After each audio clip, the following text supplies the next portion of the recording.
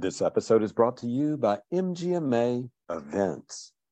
Join us June 6th through the 8th for a robust and convenient learning experience featuring education from industry leaders covering a wide variety of challenges facing medical practices today. MGMA Summit is a signature online event that allows you to take control of your journey by attending live or by accessing the sessions at your own pace until July 8th. Go to mgma.com/events to learn more and to register today. Hi, everyone. I'm Daniel Williams, Senior Editor at MGMA and host of the MGMA Podcast Network. I am joined here in Orlando by Adrienne Lloyd, who is an MGMA consultant. And so I will welcome you here. Adrienne, thanks for joining us today. Absolutely. Thank you for having me, Daniel. So you are, as I just mentioned, an MGMA consultant. I've known you, I think, for at least, I guess, about 4 years or so. I've been at MGMA 4 or 5 years, so maybe I've known you pretty much since I started. You had been at Duke for a long time, and you have, I think, made a full-time leap to consulting. So kind of fill in the gaps there. What was the thought process behind that? You and I were just talking offline about how a lot of people think about, maybe fantasize and romanticize about what consulting could be like. What is the life of a consultant? Unpredictable. No, I just often call it's a roller coaster. I think, it's right. Just, but for me, I was at Mayo Clinic for 10 years and I was at Duke for 7. And, I really enjoyed my roles. I enjoyed the teams, but it was ultimately really time for me to be able to help other practices. And I love variety and love change, right, which has always been able to be part of my formal executive roles. Right. But now as a consultant, it's definitely a lot more so.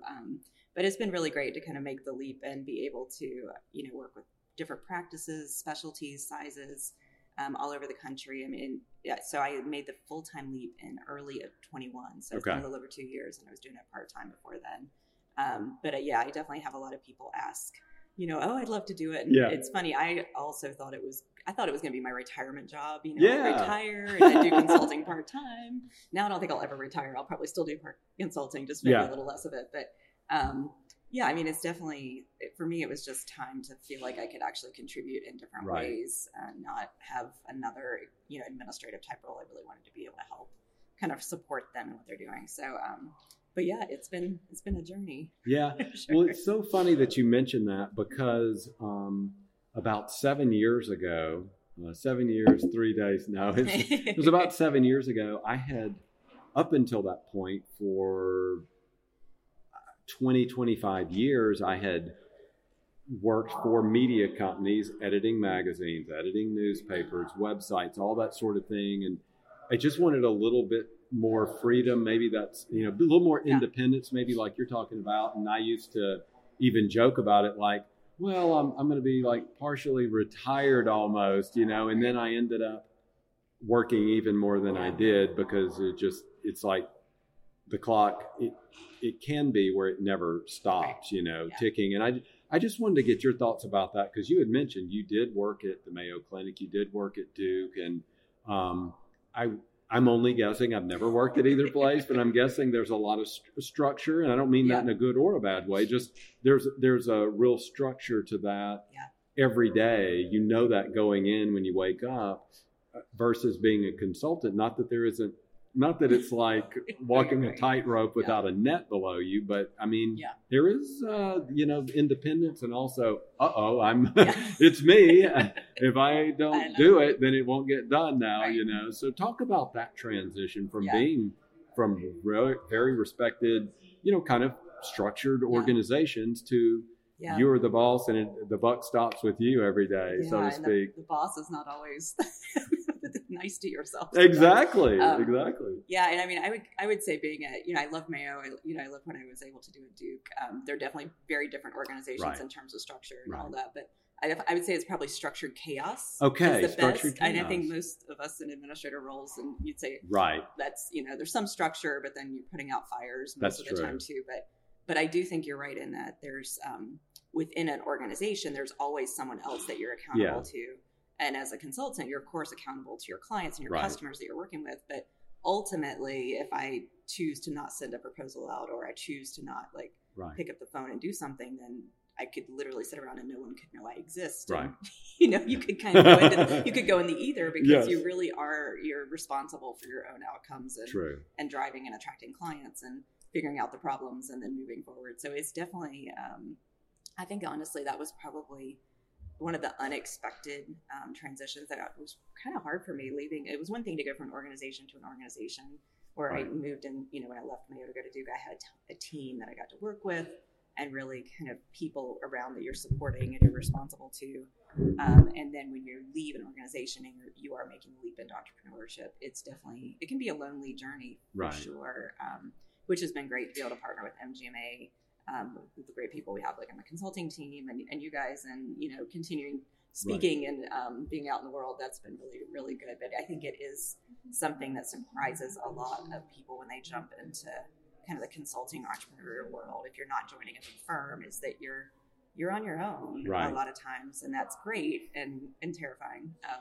So I've learned a lot. And, I'm one of those people that likes to try, as I mentioned, I like change. I like to try lots of different things, lots of different systems, trying to figure out what's the best, FOMO. I'm trying to figure out the best things. And, I had to kind of corral that a little bit, because there's got to be, at some point, you got to get enough information, make a decision, and move forward. So there's not somebody to kind of keep me in line there. I have to do it myself. Yeah, your situation is a little bit different than some. You had just mentioned that people come up to you and talk to you about, oh my gosh, man, I've always thought about consulting. Now, you didn't just one day work at Duke and then the next day you're consulting. You had dipped your toe in it. You had done some consulting for a while. That when I met you years ago, that's the situation you were in. Even though you did that, what has been either the biggest surprise for you in being a consultant full-time, or even the best advice, if I knew that now, what you would share with some of these people who have inquired with you about that, what that life is like? Yeah, I definitely think you have to have a strong referral source. I also think it's important, and this is one thing I'm still working on myself as well, is to be, you don't want to niche down too small that there's not a market. But frankly, healthcare is so big. There's so much market. We could all compete on the exact same skill and topic, and there's plenty of work to go around, as we know. But I definitely think, and I started consulting where I've been doing speaking for, I guess, almost 12, 15 years now. And so, as I was speaking and talking about different topics, I would have people start to come up from the audience. And at first it was like, hey, can I call you and talk about this? And it was like, oh, can you come here and do a project with us?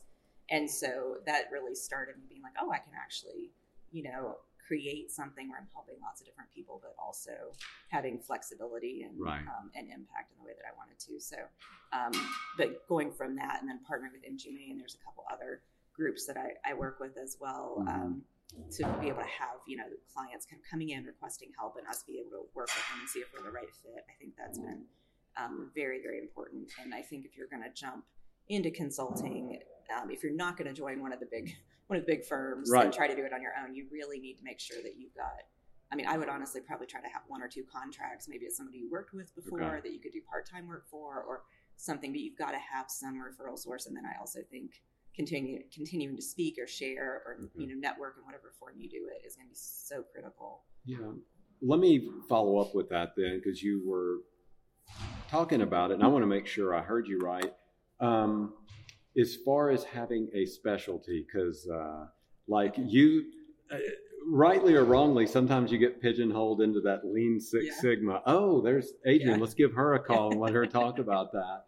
But I know that you can cover the gamut of, consulting for a practice. So how much should you have that specialty that in your toolbox? Because I know at MGMA, you work with Andrew Haiti, who's a director of content at MGMA. And to a degree, he works with different consultants on the MGMA consulting team where, okay, here's that Lean Six Sigma expert. Here's the expert in this area, in that area. So talk about that. How helpful or how limiting it may be. I mean, what are your thoughts on that? Yeah, no, well, and it also kind of my speaking career has evolved too, Yeah. I think over the years. And, I started with Lean and Six Sigma. I guess it was back in 2007, 2008. And I saw how powerful it can be to have those tools in place to create change.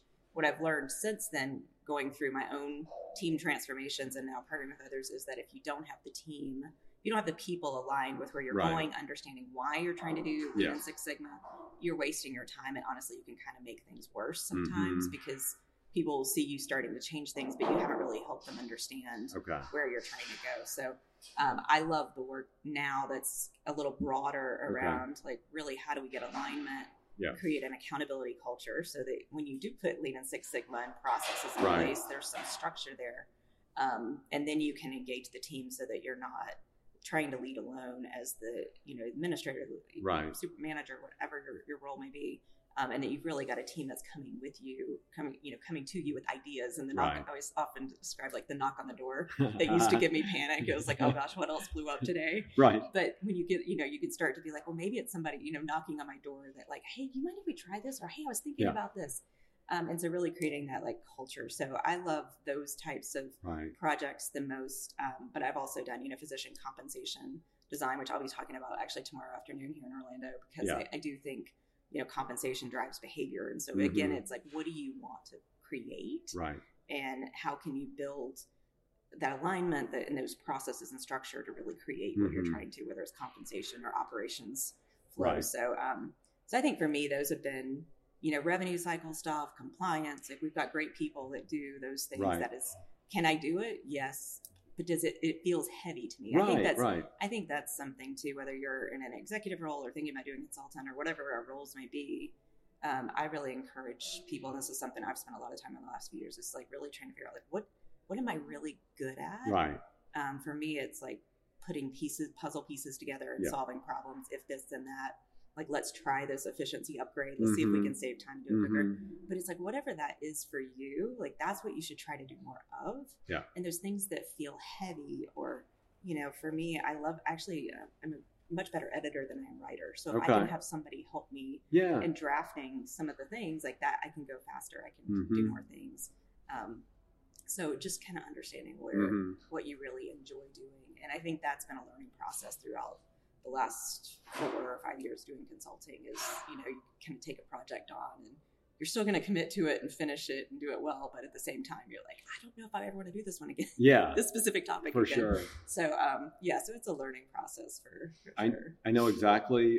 I'm finding parallels because, again, being in an organization as you were as a practice administrator, that's one thing. Then you went out to consulting. I did the same thing, ran magazines and stuff, and then went out and freelanced. And it's so funny hearing you say that because when I first did it, I mean, I had a mortgage to pay and a kid to put through school and all that stuff. And so I would take everything that was sent my way.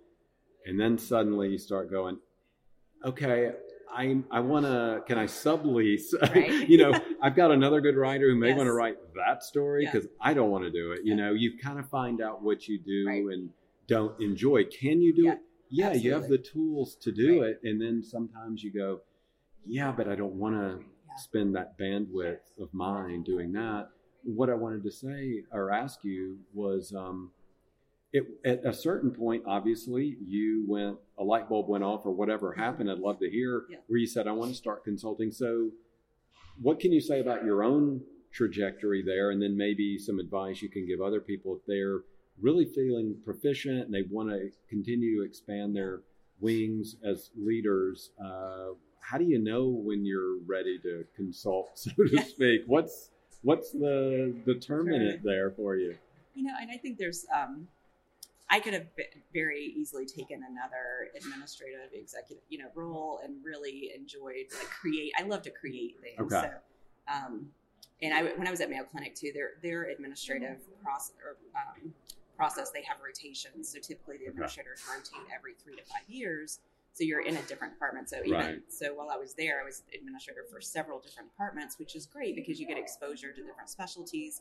And so that was great for me. I felt like I'd had a breadth of experience there, but it also it kind of fed my love for change. But then, when I was at Duke for 7 years, I was in the same role. It morphed considerably from what I started, and doubled the size of the department. I had a lot of financial operational challenges that we resolved, and those a bigger team and so forth. But ultimately, as you've done the administrative role like over and over, I didn't necessarily feel like I was learning a whole lot of new things in that role, and but I felt like I'd really had a lot of experience, sometimes unwittingly, around like transformation and like kind of crisis management and building those teams and really turning the ship. And I was like, if I can do this in such large organizations, because I think that's another thing. A lot of people think large organization, you got all these resources. And it's not necessarily true. It's, can be the Titanic at times.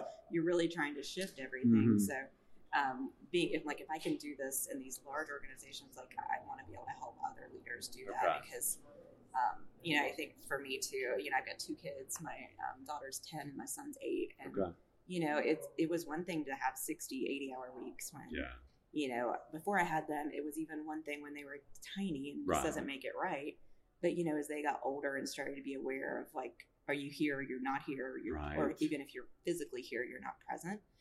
And so I really wanted to be able to have some more flexibility to be able to do that. And I also hopefully am doing things that are allowing the leaders themselves, the groups that I work with, to be able to have, I feel like you should be able to have both. We should be able to have a great team that works together, organizations that's thriving and successful, and still have things that we're personally passionate about, and our family and whatever is important to us. And so that's ultimately like what I want to be able to help other groups do. So for me, it was like, so I actually went to Michael Hyatt's Best Year Ever conference in Nashville, and we'll be there in the fall for the leadership conference. I'll plug it. But he had it was like the first time I think I'd really embarrassingly actually written down specific goals around like what I wanted to create. I came up with the idea for the book that I'm working on around leadership. So that'll come out later this year. But, and I crafted I really do think I can do consulting. I think I can help people. Here's why. And also from a logistical perspective, how much money do I need to have, in the bank to be able to make this leap so that there's, I'm not entering into panic mode because, as we talked about the ups and downs, you want to, so there's some logistical things you've got to plan through too. But, for me, I think it's just, you kind of hear the calling and feel like but really evaluate, like, why do you want to do it? Is it time flexibility? Is it impact? Is it being able to focus on certain different things, certain things versus trying to do everything? I think it will vary for people, but really just trying to tune in to like why you want to do it. Okay. Well, I like the direction you just took that. So for the final question, then, you did talk about having those 2 kids. Can I call them little kids? They're 8 and 10. So they're still where they really depend on you, and they don't have their driver's license. They can't, once that happens, then you don't see them anymore. So I found that out the hard way. Yeah. So I did want to ask you about that, because if you're at an organization, there are companies that can give you some flexibility to go see that dance recital or whatever. But you are at an organization, so you're expected to be there. You're expected to, manage a team or whatever it may be. As an independent contractor, so to speak, have you seen in these 2 years or so, I know you work really hard, because I've talked to you when both of us have had limited mind space bandwidth, so to speak, but has it allowed you to be able to see more kid things or do more kid things? Yeah, it really has. And, I love what I'm doing. So for me, I have a team too that I've built out. That's one of the other things as you jump into the consulting space, is to think about, I have a team of a couple dedicated people and then some other contractors that I myself, hire out to do some of these specific things that I could do, but I'm not, either don't love doing them or not as proficient as they might be. And so having that team has been helpful too. But I love what I do. But sometimes my team will be like, "You worked all weekend." I'm like, "No, but I was building something. I was creating something." And I have gone through a family transition last year. So I have the kids. I don't have the kids all the time anymore, unfortunately. But I know that like I've been able to build a really, really strong relationship with them, and like when they're with me, like we're having amazing times and memories together. And I also think it's important too. Like I want my kids to understand what I do and be inspired that you're helping people and that there's different ways to do that, whether it's an administrator or consultant or speaker or whatever it is that you're actually doing it to try to make a difference. And so I definitely think the flexibility is huge. And I'd also say too, I think when you're in the administrator role, it's important for us. I think there were a lot of times I wasn't being a very good role model. And I was kind of taking one of the team or, I'll go to that late meeting. I won't take this. And I think, we've got to make sure that we've identified what's important to us too. And I've worked I do coaching, one of my coaching programs, and there was a group I was working with, and it's not just all of us that have kids. It's sometimes one guy said, he's like, I really want to start dating. But he's like, every time I date somebody, I schedule a date, he's like, something happens in the clinic and I'm having to cancel. And, nobody wants to show back up after you've done that 2 or 3 times to them early on. So, being able to have, just a culture in place that says, you've got your kid's soccer game on Thursday. Like, absolutely, you get out of here. We do not need to have this meeting. We will have this meeting. You do not need to be here. Call me Friday morning. I'll give you a quick update. Having that culture that we could talk about meetings in a whole nother hour or day, but being able to have that culture that supports each other in what's important to you and where you can talk about those things, I think it is huge. And I think it impacts engagement and turnover and all those things too. So I think you can create more of it and I created some of that towards the end of my career, but I think you've got to be intentional about it. For sure. You have opened a whole nother can of worms. So we're definitely going to have Adrienne back on the podcast yet again. So it's been great talking to you. Great to have you on the show. We are again live in Orlando from the Financial and Operations Conference. All right. Well, Adrienne Lloyd, MGMA consultant. Thank you so much for joining us. Thank you. All right. So that is going to do it for this episode of MGMA's Insights Podcast. Thanks again to Adrienne Lloyd, MGMA consultant. And thanks to you for listening to the MGMA Podcast Network.